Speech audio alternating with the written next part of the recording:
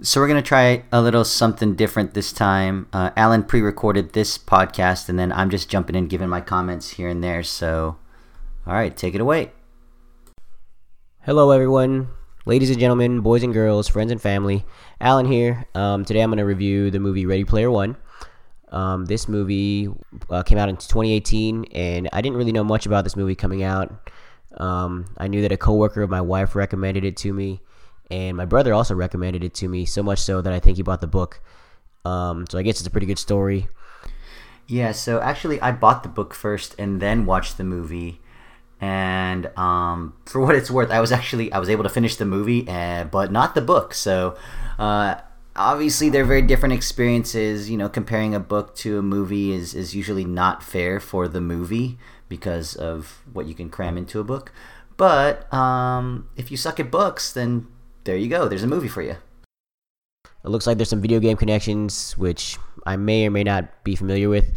But I also saw that it was directed by Steven Spielberg. So I was sold once I see a Spielberg-directed movie. And so I checked it out. So right off the bat, it looks like it shows this first scene. I guess the movie takes place in the future, a little bit in the future. This Maple Leaf place called the Stacks, which looks like a combination of a bunch of mobile homes, like a trailer park, kind of stacked one on top of each other. But they're so it looks kind of like how the lower class might be living sometime in the future. So then there's a little monologue where the main character introduces us to something called the Oasis, which is like this virtual place, or it's like a place designed by these computer programmers in this virtual reality universe. And he's also part of this virtual reality community, but he doesn't seem to play it in his living room in front of everybody like everybody else. He has his own little, like, the back of a van, like, in some hidden off area somewhere. So he seems to be either, like, a pretty serious gamer, or there's something secretive about him, or we don't really know yet. But, yeah. I also noticed that in this whole movie, like, there's not a whole lot of what I would call recognizable A-list actors, which probably pretty intentional. I kind of like that about the movie because you can focus on the characters, and instead of just saying, "Oh man, that's not really how Ben Affleck usually acts," or because I feel like they made that mistake when Ben Affleck played Batman, you know, or every once in a while, like you focus too much on the actor and not enough on the character. And in this movie, like, the characters are so they're so compelling, and I think partly because the actor is not a very, like, it's not a household name. Another thing throughout the movie is that a lot of licensing, it seems like. They got, like, Pizza Hut, they got RoboCop, they got Batman. I think I saw, like, a Chun-Li avatar in there somewhere. So there's probably a whole lot of, like, Easter eggs and stuff to recognize and pinpoint, and stuff where different members of the audience will connect with different parts of the movie because they have all these different references. There's, like, the music connections. There's, like, a reference to the book War and Peace. So yeah, it looks like the writers, the creators, the producers of this movie really did their homework on what parts of pop culture and what kind of things people will connect to and how to integrate them and connect the dots into this kind of free-flowing film the way they so nicely did. So I know that computer-generated movie making is not something new. We've been doing it for a while now. But in this case, though, I really like how there's two different worlds going on. There's, like, the virtual world, and then there's the real world. And also, I like that you're having to switch between the different characters' names, the different avatars, the different settings of most of the characters. So each character basically has, like, a human identity, and they have a virtual identity. Again, nothing that's not too far off from some people how they are now, like, especially gamers that I know of. But I think in this case, as far as the movie making part, I like how it seemed to go smoothly. Like, as an audience member, I didn't feel too lost to where I lost the premise, but it was confusing enough to where I had to pay attention. and it made it so that, like, I guess if I was in the theater, I didn't want to go get popcorn right then because I was going to miss something. So they have enough detail in there to where you're like, okay, this may be significant later on in the future, but we don't know yet. So I like that about this movie. Also, it makes it so that I feel like you'd probably have some repeat moviegoers, like some repeat audiences that want to watch the movie more than once so they can catch stuff that they didn't catch the first time. Again, another thing that I liked about it. So somewhere in there, the main character he introduces us to his best friend called H, and he says something like, "Oh, it's not gonna. I haven't even met this person in real life," which is kind of foreshadowing, like, yeah, you're probably gonna meet this person in real life, and the idea that later on it's not someone. It doesn't look like someone you expect it to look like, I think was not too surprising, but the fact that some characters did kind of look like who they were supposed to look like and some of them didn't, I thought was another nice little twist just in the style of the movie makers. This bit about these players like playing in their house or playing like in the common areas, to me was a little bit far-fetched because it looked like in the way they told the story that they were conveniently using pieces of furniture and places of the room like as if they coincide with different props in the virtual world. But I think in the real world you'd run into too much stuff or you would hit things like my arm would run into the TV or something if I was playing in the virtual world and didn't realize how it was affecting the real world. So yeah, I could see where they were going with it, but to me it was like I thought there would be more people that played this virtual game in like a little booth to where nothing else affected them other than what was going on in the virtual world. But the guys were like that lady that she stood up on her couch because in the game she had to stand up on something. I was like, man, normally you probably miss your footing and you just fall all over yourself. So it's something I noticed when I was watching it. Yeah, I'll actually have to agree here. That's a pretty hilarious take that Alan brings up here. Because, yeah, a bit later on in the movie, the main antagonist has like this army of people working for him. And then like they're on kind of like what he described, like all in these little pods or something. If I remember correctly, maybe it's been a while since I watched the movie. Like there are these little treadmills that they're kind of running on, so that they kind of have this limitless space to do stuff. But yeah, in the beginning of the movie, I guess you don't know enough about the movie that they kind of it might be too disconnected to just have everybody in empty rooms, and then also just like visually, it makes sense though. I could see how like that I think that's a bit more of a nitpick though. For some reason, this guy Holiday that is like the creator of this whole world, and he's the guy that like everybody references pretty much the whole movie. He reminds me of like the character Garth from Wayne's World, the guy that Dana Carvey plays. So I don't know. Whenever I saw his character, it was kind of like I couldn't ignore this reference of Garth, and so I'm picturing Garth from Wayne's World playing this part of this guy Holiday from this movie. So that's another weird thing. So in this scene where like Holiday dies and then he lays out the setup for this game of finding the 3 keys and stuff and unlocking like basically the world's fortunes in the palm of your hand, that part to me was like, it made me think of how limitless creativity could be. Like, so for the movie going audience and for the movie creators, it seemed like in a very short span of time they were able to lock us into this premise that didn't even exist before we walked into the movie. It happens. It happens with the Harry Potter books and Lord of the Rings and the Marvel universe and all these different things where we get immersed in this universe, and it's not something that it's only through the use of imagination and creativity was somebody or a few people able to connect a massive group of people with just this one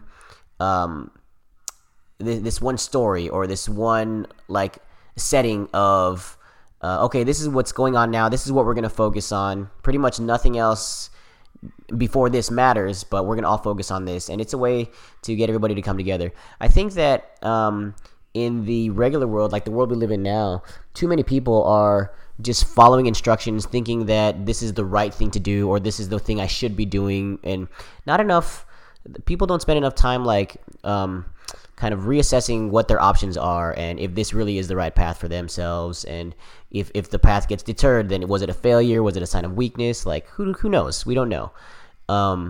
But yeah, it's just something I thought of whenever I was watching this part of the movie, where I was like, man, this is totally new. Like, to me, it's a spin-off of a few different ideas, but this thing with the keys and the game and stuff, it was really original to me. And I was like, wow, I feel like it just, as people, as human beings, as members of society, it's something that we could all do a little bit more of. Be a little bit more creative. Be a little bit more imaginative. And I think it would help us to answer questions that we didn't even know we were asking yet. And it would help. There's something like that might be surprisingly fulfilling about it, when there's like this what am I trying to say here? The way that we like kind of problem solve, and the way that we work hard to go after goals and dreams and stuff, sometimes I feel like it's very linear, and I feel like we are not able to see the trees among the forests, or we don't stop and smell the roses sometimes. So again, it was something that I admired about this part of the movie, how yes, it's not based on a true story. Yes, it is probably a little bit far-fetched, but hey, I mean, it is what it is. Like, there's going to be some takeaways from here that are pretty enjoyable. Well, it's not based on a true story. I wonder if Alan's going to make a connection between this movie and Charlie and the Chocolate Factory. So this idea of IOI, like what is it, industry, corporate, online industry, whatever. This company IOI, where they have these a lot of almost like an assembly line of workers trying to play this game and go after the goals that everybody else is trying to do. It seems to represent like how corporations act, or like this capitalist mindset of, let's take this idea that's supposed to be fun and inventive and creative, and let's turn it into a job. Let's turn it into something where we're just trying to squeeze the most money out of it.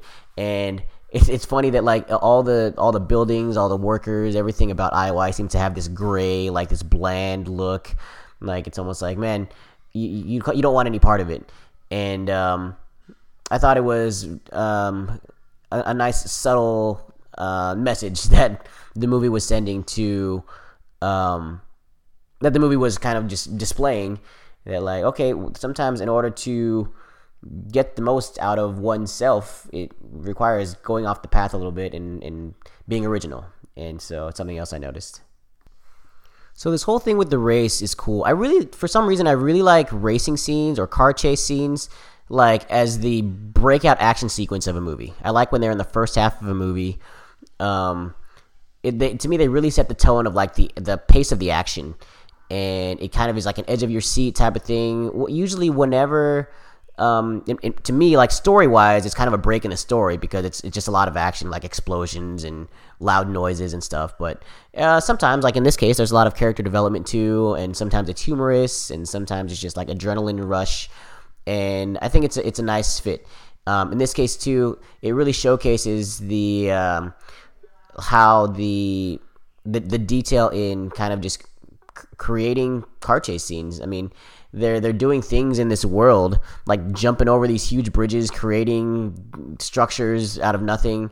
It's cool because like we as the movie audience are trying to follow along, but as the producers and the movie makers, they kind of don't have any limitations to how fun they can make this thing, because we don't have any expectations anyway. So it's kind of like they're just playing with house money, which is really cool.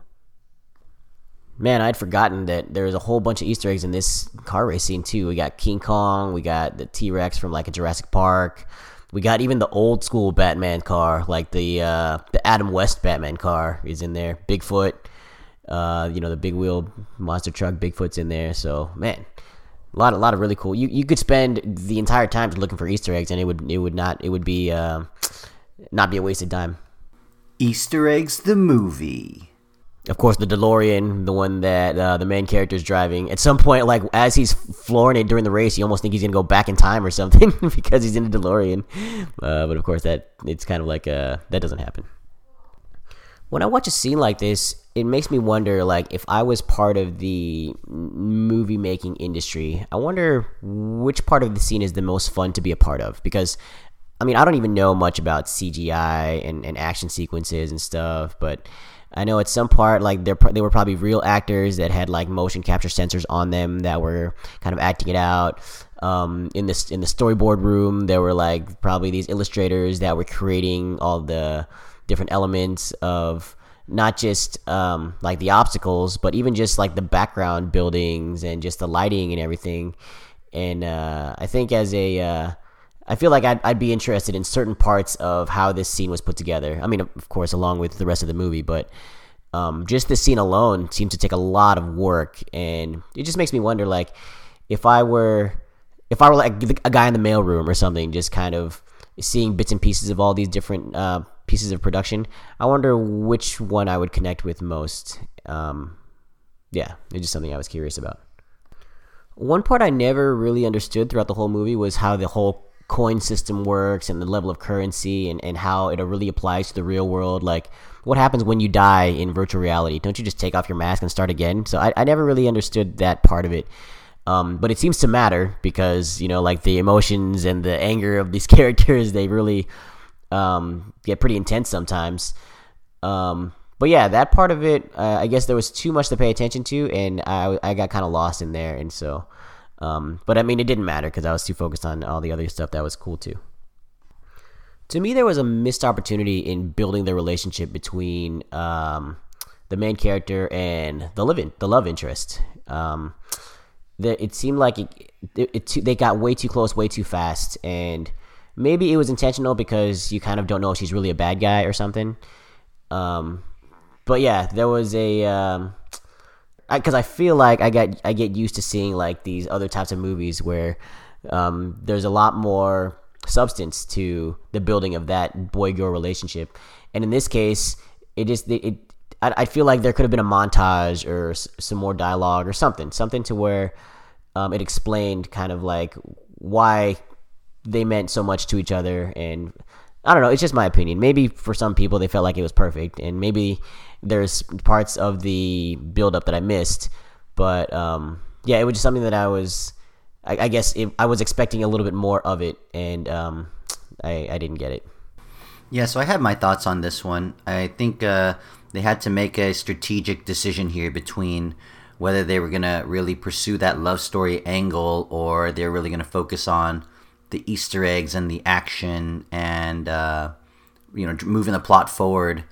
And yeah, I think this one really tells to the audience they were aiming for, which I think are the like nostalgic nerds who may not be too into the love story or that kind of character development. Probably like the same way in comic book movies. I don't know how much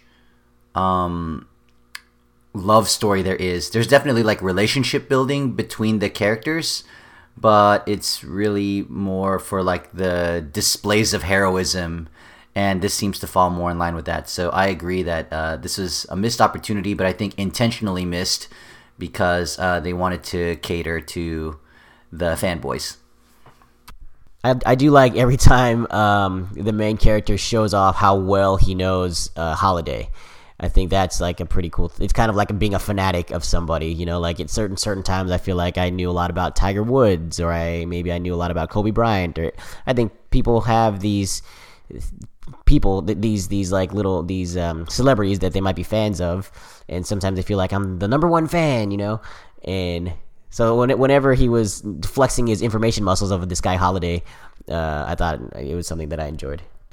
This whole relationship with Aunt Alice and the deadbeat loser boyfriends, I thought was very appropriate. So I guess to me, when they missed the boat on the building of the boy-girl relationship, his main love interest, they really hit the nail on the head with this thing with Aunt Alice, because they gave her just enough to make her important in his life, but not so much to where when you lose her during the explosion of the stacks, it's just another piece of the story. You know, it didn't like destroy him. It wasn't like disastrous, because it was just a part of his life. His real life is his friends in the virtual world and his own character development. But yeah, I thought that the amount of significance they gave Aunt Alice and the boyfriend and just and all the characters in the stacks and stuff, I thought they did really well. So bravo. So whenever he goes into this building, Holiday Journals, and he sees like certain reenactments of the life of Holiday, like back when he was a kid and back when he had his business and stuff, I thought that the butler, that guy that's like showing him around, in my mind, he was a little bit too human. I know he wasn't a human because he was like a robot-looking guy, but the fact that he spoke and talked with personality and like that he had feelings and stuff, I thought it was, I don't know, like I thought he was going to be a little bit more significant of a role, like he was going to turn on him or something, or maybe he was going to be this huge integral part. But if he was going to be that insignificant, I kind of would have rather just had like a digital voice or something. So again, maybe intentional, maybe not, but something I noticed. So the way the main character gets that first key of the 3 keys, I thought was awesome. Like, you know, he went backwards through the racetrack, and then you were able to see basically the same race that he had just failed, that everyone had just failed, but he's able to see it like through a little loophole, through like a little secret passage, which happens a lot in video games, right? But yeah, it was one of my favorite ways that in movies, sometimes you see the same scene over again, but with a different perspective. And this one, I was like, wow, this is an awesome way to see this scene from a different perspective. So it also reminded me, I made like a little Aladdin connection, like Aladdin with the genie, how, you know, genie gives him 3 wishes in this movie. He's trying to get 3 keys, and each one, like in this case, or in the Aladdin case, let's start there. His first wish is to make him a prince, which is like, oh, an awesome wish, but you knew that it was going to just lead to, a more roller coaster of a storyline. Or in this case, yes, he gets the first key. He's the first one to do it. And you're like, wow, that is great. But you knew that there was much more material to the movie. And there was much more to come. So that was cool. It added to like the excitement of, if you weren't excited yet, I felt like you were now. Boy, Alan, I really am glad you like this race concept, because that is totally Steven Spielberg. Like, that's not in the book at all. That was a pretty cool scene where in the that IOI board meeting, like the you know, the bad guy and the group of bad guys, he had this saying where he's like, oh, the shareholders won't be happy, and then he goes, well, our job is not to make them happy, our job is to make them money. I thought it was a pretty funny tagline. It seems like in most movies, and I guess in a lot of video games, there's an opportunity for the protagonist to reload on all his resources and stuff. And in the scene where he goes digital shopping and gets like the holy grenade or whatever, or like the Zemeckis cube, and I thought that was just, to me, it was just another, it's like another piece of the story that I guess I saw coming.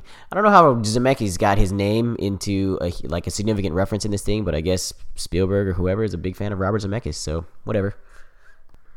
So this bit where the boss of IOI like gets into his own suit and joins the game, I do like the idea of like this rich guy lounge chair where he gets to play in like this first class environment. But it was weird because, number one, why is that room so big? Like, all he really needs is for the chair to be badass. He doesn't need a huge room because he's not going to move anyway. And then also to have his password on a Post-it, come on, like.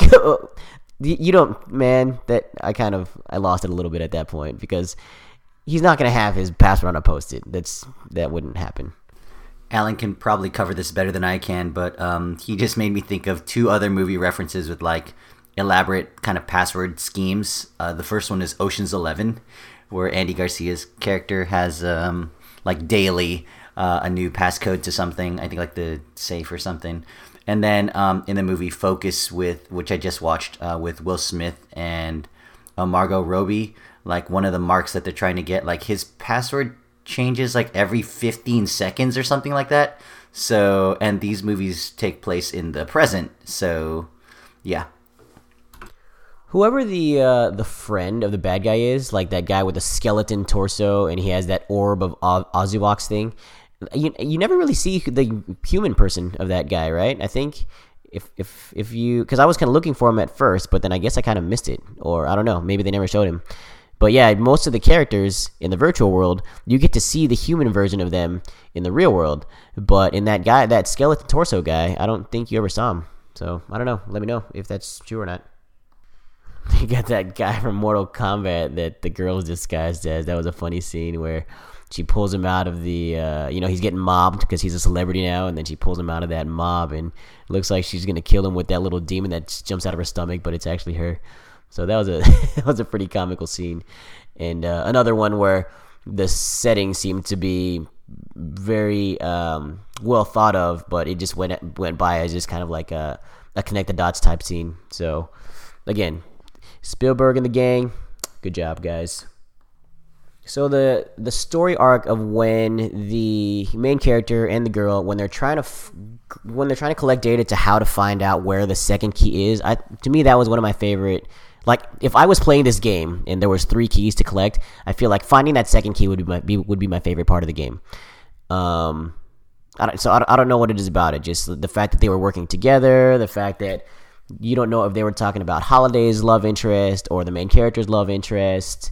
But yeah, that second key to me was one where it's like, okay, if you're really good at certain things on a gaming level, to finding like the first key and the third key, that second key might really hang you up. But you kind of have to be the complete package and really understand who Holiday is in order to find that second key. It also seems like if I were Holiday, you might be like, man, I don't think anyone's ever going to find this second key, because some of the clues to find that second key, they were really hidden pretty deep.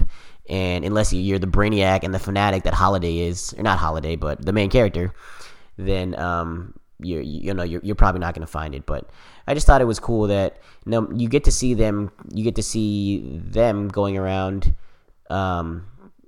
trying to investigate where the second key is, but also you got to see the relationship build up. Oh, I never noticed that. Maybe this is the relationship build up that I felt like I was looking for when they were looking for the first key. It was just a delayed build up because it happens when they're looking for the second key. So maybe the joke's on me.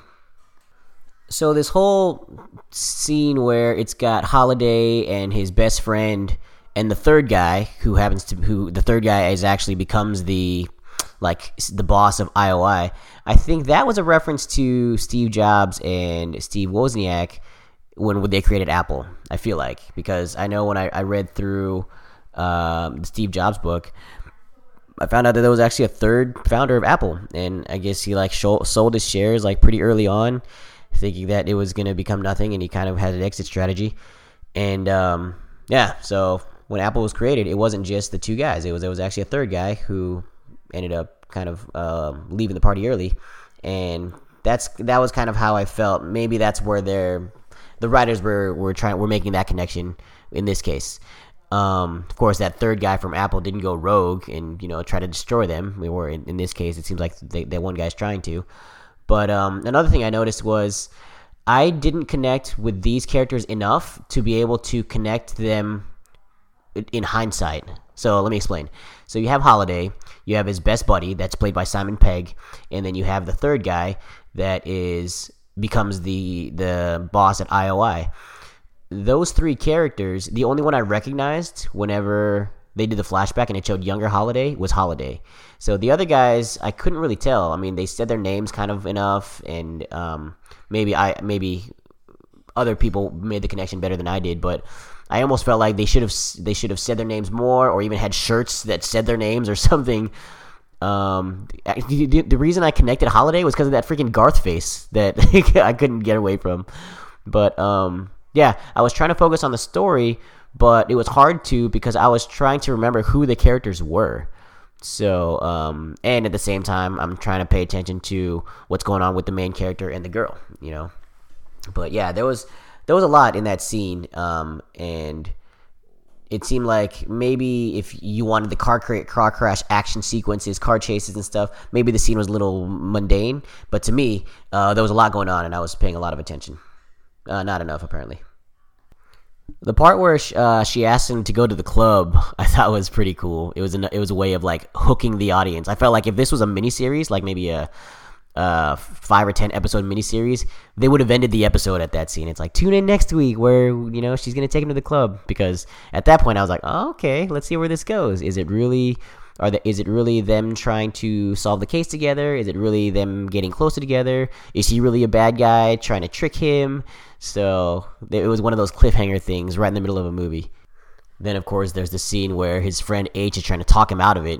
And I think in that, maybe H was representing the movie audience, or he was representing people like me in the movie audience. It's like, I don't know, man, be careful. Sometimes when you get close to the girl, it kind of screws up the whole plan. So, I don't know. Like, H's character, I think, was my favorite one, kind of in the whole movie, or one that I connect with, because, you know, he had a different perspective with females affecting what's going on. And also, I remembered when he was like really scared of horror movies, and that's kind of how I am. So whenever they're showing that part about The Shining, I recognize certain things just based off of previews and whatever else I knew about The Shining. But then there's certain parts of it where I was like, I have no idea if this is in The Shining, because I don't want to watch it. I've never seen it, and I don't plan on seeing it. Even for the purpose of this movie, I kind of wanted to check certain parts out to fact check which ones were parts of the movie and which ones were just parts of this movie. And but I was like, man, I'm not going to do that because it's a horror movie and I don't want to do that. So I felt like with H, I kind of saw where he was coming from with that in that one. The dance club, another dope scene where you have like a dance floor, but you have also keep people kind of floating around dancing together, like just like the car crash scene, or not the car crash, but the car chase scene. I thought the dance club scene was like, wow, whoever designed this setting, great job. I mean, the movie was full of them, but specifically these ones seem to stand out above the rest. So I don't know who Buckaroo Banzai is, but apparently that was the suit that he was wearing, and she seemed to recognize that it was a Buckaroo Banzai reference. Cool. Another reason that they connect with each other. I guess that's cool. Some things I noticed here, though, like that whole Clark Kent disguise, I feel like he probably didn't use it often enough, because it made sense to do it in the Holiday Journal room. It would also make sense to do it at this dance club place, but of course he couldn't wear it because that's when otherwise they wouldn't have recognized him, like that skeleton torso guy and the cat lady that took his picture. But then there was the thing where she tapped him on the shoulder, and so I guess if you're wearing like a normal to enter the Oasis, to enter the virtual reality universe in the Oasis, you need to have like at the minimum a set of VR goggles and some gloves. But then of course he got the first key, he got all this money, so he bought that X1 suit where he can feel everything, right? Like his middle crotch area and all his hips and stuff. Well, for her to tap him on the shoulder, at that point she didn't know that he had the X1 suit, so how did she know that was going to work? Or maybe she was just being playful, and I'm thinking too much into it, which I happen to do sometimes. By the way, the virtual avatar of the girl in this dance club scene looked freaking hot. Like the dress that she was wearing, or the way her body was moving, it was awesome. So I guess I missed the part where skeleton torso guy could hear what the main character and the girl were saying during the dance club scene. I don't know how he heard it, but I guess he was able to. Yeah, there was something, I'm sure at some point they planted a bug on him or something, but I guess I just missed that part. This whole floating dance sequence thing I thought was really cool. Like it was story developing. It was kind of seductive. It was kind of provocative, and yeah, it was kind of risque for like a PG movie, which I think this was. But it was fitting that it was part of the movie, and it led to, of course, what one of his first mistakes was saying his name in the virtual world. So in that case, I thought, man, as a character, as kind of like this guy that has this goal in mind and has all the skills and the tools to do it, that someone like that wouldn't make that mistake. But then I realized, like, it happens in most movies, with a lot of action movies, where the guy is being a hero and saving the world and getting the bad guy, but he's also getting the girl too. And so I don't think necessarily, well, I don't know, like, part of me thinks, yeah, the wrong head was thinking, but then another part of me thinks the reason he made the mistake wasn't because his wrong head was thinking, but it was more his ego and his pride and his greed saying, you know what, I could have this too. I'm doing really well right now, and I can also have the girl. So yeah, but of course it was a very important part of the story arc, because that's what leads to this next sequence of events. Like, where they're trying to get him in the virtual world, but now they're able to go after him in the real world too. So yeah, it all worked out all right. So this gunfight, I guess whenever he says he's in love with her, and then there's and he says his real name, and it turns into this gunfight. There was a firefight! That was, there was a couple takeaways there. Number one, this protective dome that was protecting them from like hundreds of IOI soldiers. I don't know where that thing came from, but whatever. It was kind of like just the tool of convenience, like in any action sequence. They just happen to find the right tool for the right job at the right time. But also, there's a pretty good speech that she has that goes unnoticed for the most part, where she's like, "Man, you're not in love with me. You're only in love with like the idea of me, and you only are in love with the things that I allow you to know about me." And I feel like that happens a lot, especially like in the initial stages of any relationship. You're only showing the other person like a certain side of you, and then they become attached to that thing. And if you are naive enough to think that that's all of them, and that now you love all of them, then man, that's kind of like, I hate to spoil the ending for you on that one, but there's way much more to a person than originally displayed. I really like the scene in the tunnel after the gunfight, and he uses that Zemeckis cube thing to like turn back the time 60 seconds. So now they're in this tunnel, they're in a safe spot. The soldiers hadn't attacked them yet, and he thinks they're like kind of in this together, and then she reminds him that like, dude, we have maybe the same goal, but our reasons are vastly different. Like for him it's just a game, and for her it's real life. And I thought it was a really cool twist in the character development of the girl, because up to this point it does kind of seem like she's just a gamer and she's just really good at the game and stuff, but it really shows that there's much more to it to her than that, and that's why she's so good at it. So yeah, I like that part about it. This character, Finale, which is like the female assassin that's supposed to try to catch the main character in the real world, I actually thought that it was her character was going to do something very different. I thought she was going to become his love interest in the outside world, who was competing for his real love interest in the virtual world, almost like how the Little Mermaid, like in how the octopus disguises herself as another Ariel so that the prince falls in love with her instead of the real Little Mermaid. I thought it was going to be something like that, but it turns out that her hotness was just kind of it was a disguise, because she was just supposed to be an assassin. It might as well have just been Terry Crews playing that part. To me, this is where the movie really takes off, is when you have these parallel storylines where one's in the real world and one's in the virtual world. So he basically, this character is the connection to both worlds, right? Because he revealed his real name in the virtual world, and so now the two are connected, but different things are going on in both worlds. I liked it a lot. I thought, again, another thing to really pay attention to. It reminded me of what's a good one that it reminded me, like in Inception, where they have this dream within a dream thing. So things are happening outside the dream, and then things are happening inside the dream, and then things are happening inside the other dream. And I love when they do like layered storylines, and they just kind of crisscross back and forth between them, especially when the characters in both storylines are the same.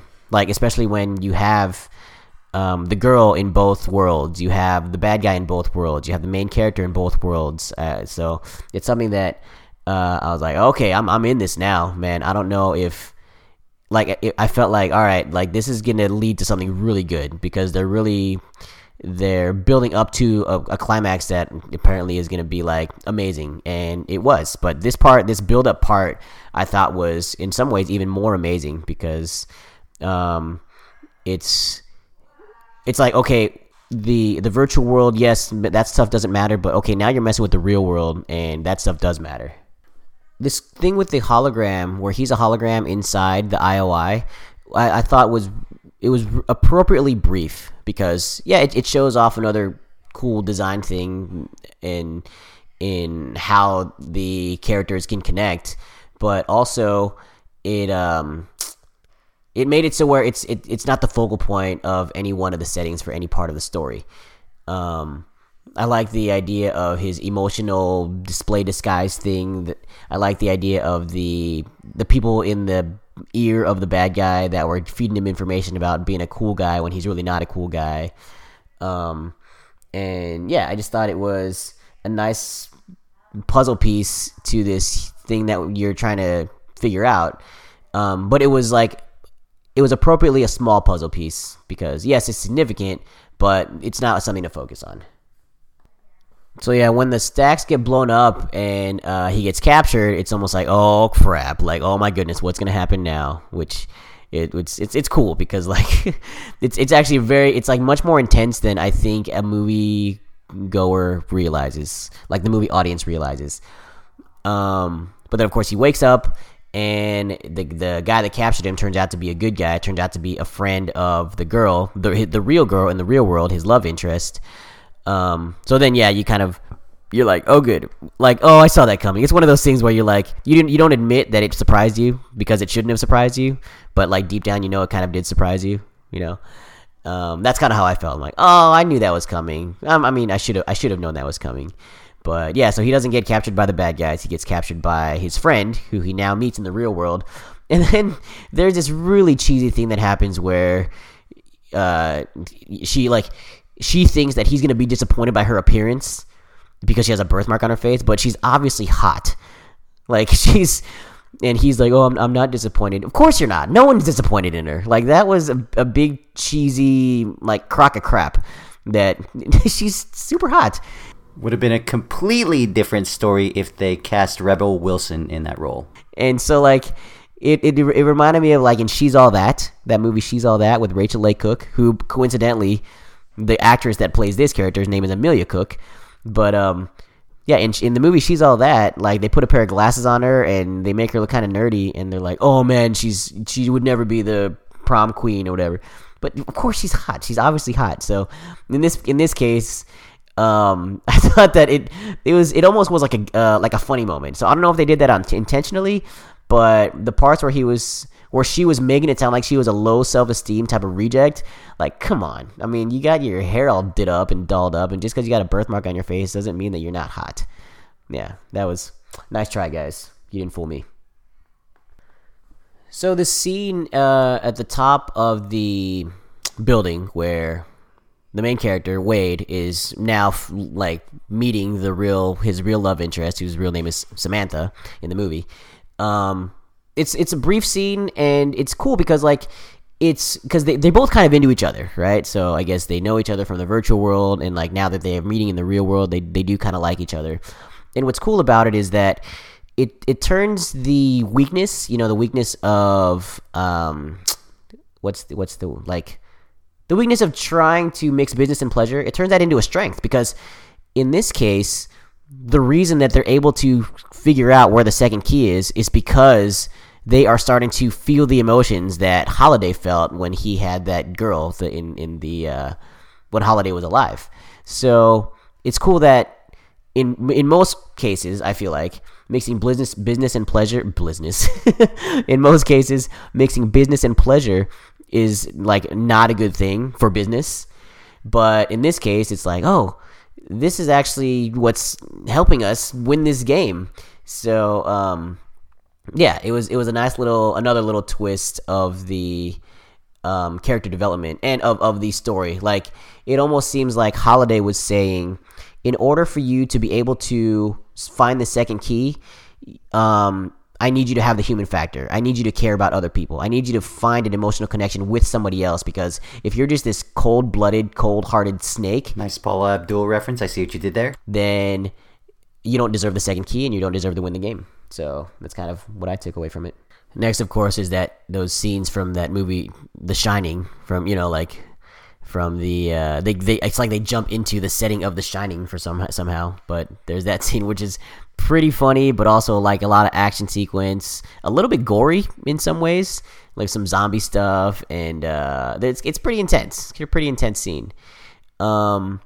So it's kind of one of those scenes also where you realize that there's this team of guys that are all in this thing together, right? Because you have Wade and you have Samantha, who are they play like kind of the main characters in this group of 5, and then you have H, or the virtual world H, who is like their friend, and he continues to be their friend. And then you have these 2 Asian guys in the real world who are like this kind of sidekicks.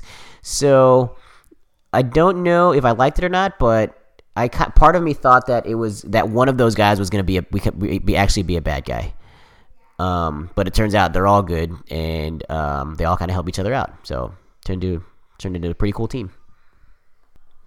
whenever H is running away from that zombie, and then he actually finally catches up with the rest of the group, and he ends up knocking him over. I thought that part was really funny. It was kind of like an action comedy sequence at that point, because you could see that they're trying to figure out the storyline, but they're trying to escape from the zombie. But this H is still kind of lost because he's never seen The Shining, and he's scared of scary stuff, even though he's a big, huge guy big tough guy in his virtual self. And I think that it reminded me of one of those action comedy sequences in like some martial arts movies that I used to watch, where they're fighting for their lives, but there's some funny stuff going on, and it kind of makes it like I really like those kind of scenes. So the sequence where Finale finds out where Samantha and Wade are, it's cool, it's appropriate, it's necessary, but to me it was highly predictable. Like, yes, they're gonna find him, yes, she's gonna try to save him. It turns into kind of like Neo and Morpheus in the Matrix. Like, oh man, they're gonna catch us, so you need to be saved because you're the one, and I'm gonna sacrifice myself. And so it was necessary, but it was to me it was almost like, okay, let's just get this over with so we can continue on with the story. I don't know how H and the Asian guys find out where Wade actually is. I mean, I'm sure eventually they have to. Maybe there's a deleted scene or something where H and them are investigating also, trying to find Wade and Samantha. But in this case, it just cuts away to where they happen to find him before the IOIs find him. And I was like, okay, well, I guess here we are. Now, I guess they're conveniently all together, just like movie making happens to be sometimes. That thing where a show is like an 11-year-old kid, I feel like it's supposed to reference something that I'm not aware of. So, if anybody out there knows anything that I don't on this one, let me know. So the fact that the IOI are called the Sixers, and like the first number in all their different employee IDs is number 6, and the one guy tells Samantha to lay all the charges every 6 feet, is that some kind of like reference to Satan and the devil and stuff? I don't know. It was just kind of weird. Everything was 6. There's this redhead, like, IOI engineer lady that kind of figures out that the game where the third key is locked up is the adventure. And it looked like her character was underdeveloped a little bit, because every once in a while they would show a scene where she's thinking about stuff and she kind of figures out what everybody else can't. And I feel like maybe there was more to her character.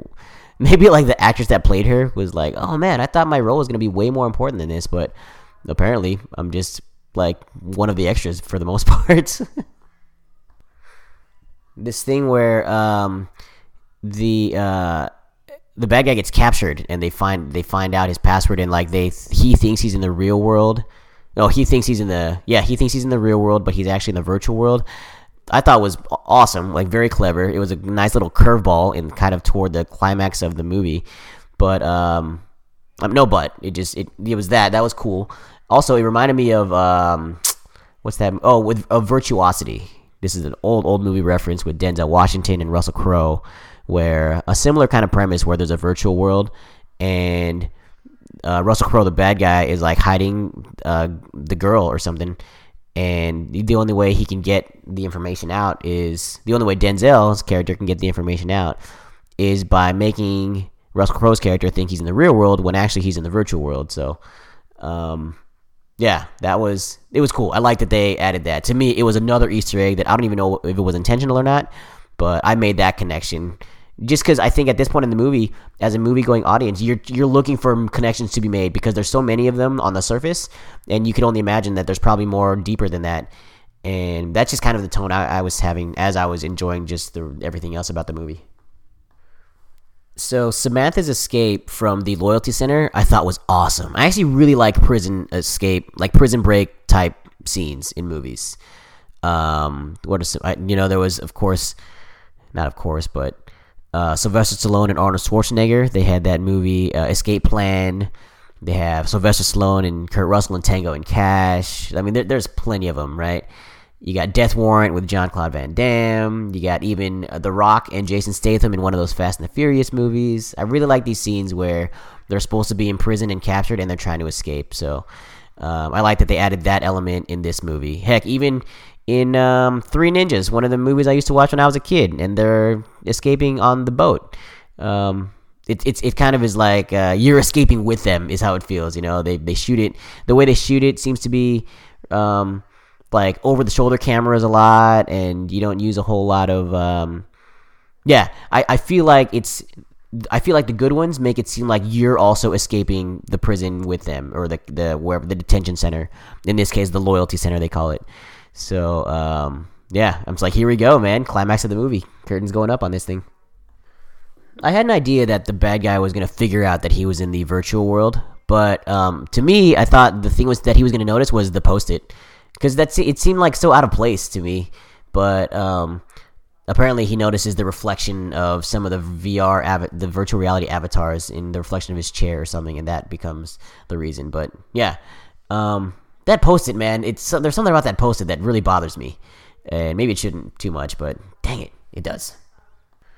When the bad guy finds out he's in the virtual world and he actually returns to the real world and he takes the Post-it with the password on it, I actually thought he was going to change the password and it was just going to be another challenge for the good guy team to conquer, to get through. But this part of the action sequence is cool because it seems to be almost like there's almost this illusion of predictability, but then they're like, oh, we think like it's how am I say this? There's almost this like, we know you think we're going to go this way, so we're going to make it look like we're going this way, and then at the very end we're going to go the other way. Misdirection. Because they would put out these little clues to where it seemed like the good guys can use this part of the clue to solve the problem of getting through the bad guys, but then they would solve it a totally different way. That's kind of how I felt like I was getting through this action sequence. It made it to where it was very unpredictable action sequence to me anyway. Here's another thing I didn't see coming. I didn't know that shield was going to be taken down that quickly. Like, basically, all the Samantha had to do was get within 10 feet of the orb or whatever, and then say that little thing, and then the shield's down. So that was another thing, and I'm like, oh man, this is going to be this huge thing that becomes a huge problem, but it wasn't. I mean, there were other big problems toward the climax of the movie, but this shield didn't happen to be one of them. It just kind of became one of those things that came down appropriately whenever the good guys were ready. So, again, another thing that was, I wouldn't say that I didn't like it, but I would just say that it was surprising to me. So while Samantha is reciting this like magical code to disable this force field, it really, because she's wearing that IOI helmet thing, it really accentuates her lips. Like, she has really pretty lips. I don't know if that was the intent, but it's the thing that I noticed. I like the boombox reference. I think it was a reference to John Cusack Say Anything, but of course they weren't playing Peter Gabriel. They were playing Dee Snider. Chip had the music blasting. We're not gonna take it. Yeah, I love these references in this movie because, like, I went into it thinking that I wasn't a video game guy enough to recognize all the references, but they're referencing so much different things that a person. I feel like a person of my background can like this movie, and perhaps there's people of a lot of different backgrounds that connect with this movie for that different way because there's an abundance of references that they can connect with. So this epic war scene of the all like the good guy army fighting the bad guy army is great because it really meshes the two worlds together, the virtual world and the real world, right? So you have, in the virtual world, you have this one setting where good guys are fighting bad guys, but in the real world, they're all in different places, right? Not all, but like the good guys are in a separate place than the bad guys. So the good guys, you see them fighting in the streets and stuff. They got their VR goggles on and they're fighting all in the streets. But then the bad guys, you see that all their little pods that they're standing on, they go from white to red whenever the virtual character dies. And so I just like how they go back and forth between all those different scenes, and to me that's where that's really like the art of movie making magic happens, where you can where you can create a scene that's complicated, but not so much to where it loses the movie audience. And I felt like I was right there on that roller coaster with him, and it was awesome. The doll Chucky was a surprising reference, and they even dropped an F-bomb in there. I'm like, wow, what the heck is going on here? Like, Chucky apparently gets the, it's so significant of a reference that it gets the F-bomb drop, the one that's allowed in one of these type of movies. So, initially, this whole thing with Daito, like, refusing to engage in the virtual world war, that battle in the virtual world, I didn't really understand it at first, and I still kind of don't, but the fact that he woke up and decided to be Gundam for his avatar, I was like, oh, awesome, this is great. So I don't know what he saw that nobody else seemed to see, but it was just kind of a cool thing that they did, like a cool thing that they did it that the character did it that way, and that the movie did it that way, where they just unleashed Gundam as kind of like a more significant avatar than the rest. So again, another Easter egg I recognize, don't fully understand it, but at this point, it's all good. So Samantha, her plan to take down the bad guy whenever he's in that big old Mega Godzilla thing, it to me it shows how strong of a female protagonist she really is. Like, in a lot of these types of movies or action sequences, everything's going great until the girl gets captured, and it's like, oh man, now we gotta lay down the we gotta sacrifice all our success because we gotta save the girl. And in this case, it wasn't so much. Another one of those unpredictable things to me that didn't go the way I was expecting, because she really shows her worth in escaping the what's that thing called? The that little prison area. And she shows her worth in taking down the bad guy. She shows her worth in disarming the force field, and yeah, she does everything very well, including getting out of the facility in time. Which part of it was just by coincidence, which was a really intense scene also. But the whole time I thought that Samantha was going to be the love interest that was the death of the heroic efforts. No, she was very much a part of, like, she was an integral part of why the team succeeded. And yeah, I don't know why. I guess for me, maybe I have too many doubts about female protagonists and how much they always lead to messing up the plan. But yeah, in this case, they didn't go that way with this storytelling at all. So the part where the bad guy dies in the virtual world, and then in the real world, he realizes that Samantha is still in the IOI building.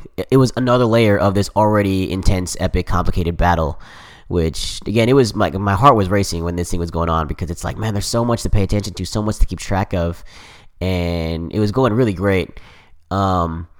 But yeah, it turned into, like, I guess to me, anything that happened in the virtual world, I'm like, yeah, okay, yes, it matters. It probably should matter more to me, but I never connected with video games that much. But whenever something in the video game world, whenever it affects what happens in the real world, then that's when I start getting connected. And the fact that they connected Samantha's character back into the IOI, but now as kind of like someone on the inside, like a good guy disguised as a bad guy, then and now that the bad guys know that she's there, I was like, it's really good. And like, at this point I was thinking, man, no wonder these guys recommended this thing to me, and I'm surprised there weren't more people that watched it and recommended it. Freaking Terminator 2 reference. The whenever the avatar of that huge the Iron Man guy dies, like when H is not H in the virtual world, but she's that huge Iron Man monster guy, when he falls in the lava and then gives a big thumbs up. Terminator 2, man, I love it. I love all those references. So this little mini sequence where the bad guy's about to find the actual Samantha inside the IOI building, but in the virtual world, the good guy kills her so that she can kind of get out of there and go unnoticed. That little maybe 3-4 minute sequence, I was thinking it was going to become a lot more complicated, but I was actually relieved that it didn't. Of course, they built it up to where it looked like she barely escaped off the skin of her teeth. But when she did escape, I was like, oh, good, because I don't think I feel like I was getting tired, like trying to keep track of all these different sequences, and it was time for the climax to end. I love this part though, that in the virtual world, the climax is not over. because you got that guy playing the adventurer. It looks like he's getting close to the end, but he ends up dying. And then you have the main character who's like, well, the object is not to win, the object is to play. And then he actually gets the key. But then when he gets all 3 keys, then there's that other sequence where he has to unlock the 3 keyhole thing. But then instead of signing, he leaves the thing alone, like a la Willy Wonka and the Chocolate Factory. Attaboy, Alan. So there's all these virtual principles and like psychological tricks that there are still going on in the climax and toward the end of the climax of this movie that I thought was really cool. So the fact that they toned the climax down but kept it kind of sustainable, like a little climax aftershock, if you will, I thought was, I don't know, to me it was very refreshing. Like, okay, I don't know if I can handle so much climax, but I still kind of want a little bit more of this thing to go, because I've seen movies to where like the climax was so good and then the movie just ends, cut to credit. Like, what? Come on, man, give me something else. So the fact that there were still a little more twists, still a little more surprises toward the end, like after the main intense part of the climax, I thought was a really cool thing. This whole extra life business also, where like the bad guy kills everybody, including himself, in the virtual world, but then like basically everyone's gone except for the main good guy, I thought was it's a nice way to just kind of gift wrap the ending of the story in the virtual world. Even though in the main world, right, the good guy or the bad guy is still going after the bad guy, and what am I saying? The bad guy is still going after the good guy to the point where it looks like he's getting violent, right? Like he's getting really desperate to where he's gonna he grabs a gun from one of the IOI employees and he's gonna go kill the good guy. So one thing I haven't mentioned yet is the wittiness and the humor of Holiday is kind of funny too, and even the wizard, I guess that's supposed to be Holiday in the virtual world. There's that part where the wizard is like, well, are you gonna grab the key or not? Or there's the part where virtual Holiday still, but like there's that big red button that like basically kills all of the Oasis and its history, and then he says, try not to disable the. Yeah, there's that red button that he says, don't try not to kill the Oasis on your first day. And I just thought it's kind of funny that, like, even these, from what I guess from my stereotyping super geniuses in my experience, they also have this, like, dry sense of humor that is surprisingly, is surprisingly appealing. And it's something I noticed about that character and his dialogue that I hadn't mentioned yet. So at like the very end of the climax, not the very end, but yeah, not the very last scene of the movie, but the very end of the climax, it turns into this really weird thing where like in the virtual world, it's very, very calm, but in the actual world, it's really intense still, because like the bad guy's still trying to go out and find this postal van and kill the good guys. But in the virtual world, he's won, and now he's getting to talk to the Holiday, and he's about to get this golden egg thing. So there's this thing where like dude, it's like, man, your heart's beating super fast in the real world, but then your heart's beating super slow in the virtual world, and it's crazy. It's something that I felt like was kind of new. Like usually things are very like consistently intense or consistently relaxing, and in this case, you have two parallel worlds, but the intensity level is vastly different. And then I love it at the very end of the last scene in the virtual world, ColecoVision. So I'm sure they didn't do that for me, but that was my first video game growing up. Me and my brother, we had ColecoVision. They didn't show an Atari joystick plus one red button. They showed ColecoVision. And I'm sure a lot of people that didn't have ColecoVision didn't see the reference, but there was a game controller that I noticed right away, and I'll never forget it. So to wrap up, when everyone's back in the real world now, like there's this really awkward thing where the back of the postal trucks opens up and shuts and opens up and shuts because of different people that want to see what's going on. So that's kind of like an awkwardness. But like in the middle of that, there's like a really cool, tasteful kissing scene where he finally kisses the girl in the real world, and then he like leans her back, and he's still all wired up to the virtual harness that they end up doing like this little diagonal lean, and I thought it was cool. It was like I don't know if MTV still does the movie award for best kiss, but in this case I feel like that would be a nominee because of this because he didn't just kiss a regular, he leaned her back. And there's another thing that Spielberg just happens to, he takes like a regular scene and Spielbergs it and makes it like awesome. And of course at the very end there's like these kind of arbitrary but necessary scenes. They're almost like a technicality of just everybody kind of being lovey-dovey and yes, I'm going to share this victory with all my teammates, and it just kind of wraps everything up to where it's like a good old happy ending for the good guys, and you know that the bad guys aren't coming back type of thing. And then at the very end there's another little kissing scene, which is kind of surprising, but I kind of liked it, where it was like, okay, we're gonna. There was a thing where it's like we shut down the Oasis on Tuesdays and Thursdays so that people can enjoy the real world, and the real world apparently is just him making out with his girlfriend. So in some ways, it's like, all right, that's how the real world is. But yeah, all in all, again, Spielberg is the only name I really recognize, so I give him all the credit because I don't really know anybody else. So I don't know how much of this is because of him, but. He seems to do a really good job picking assignments and making them his own.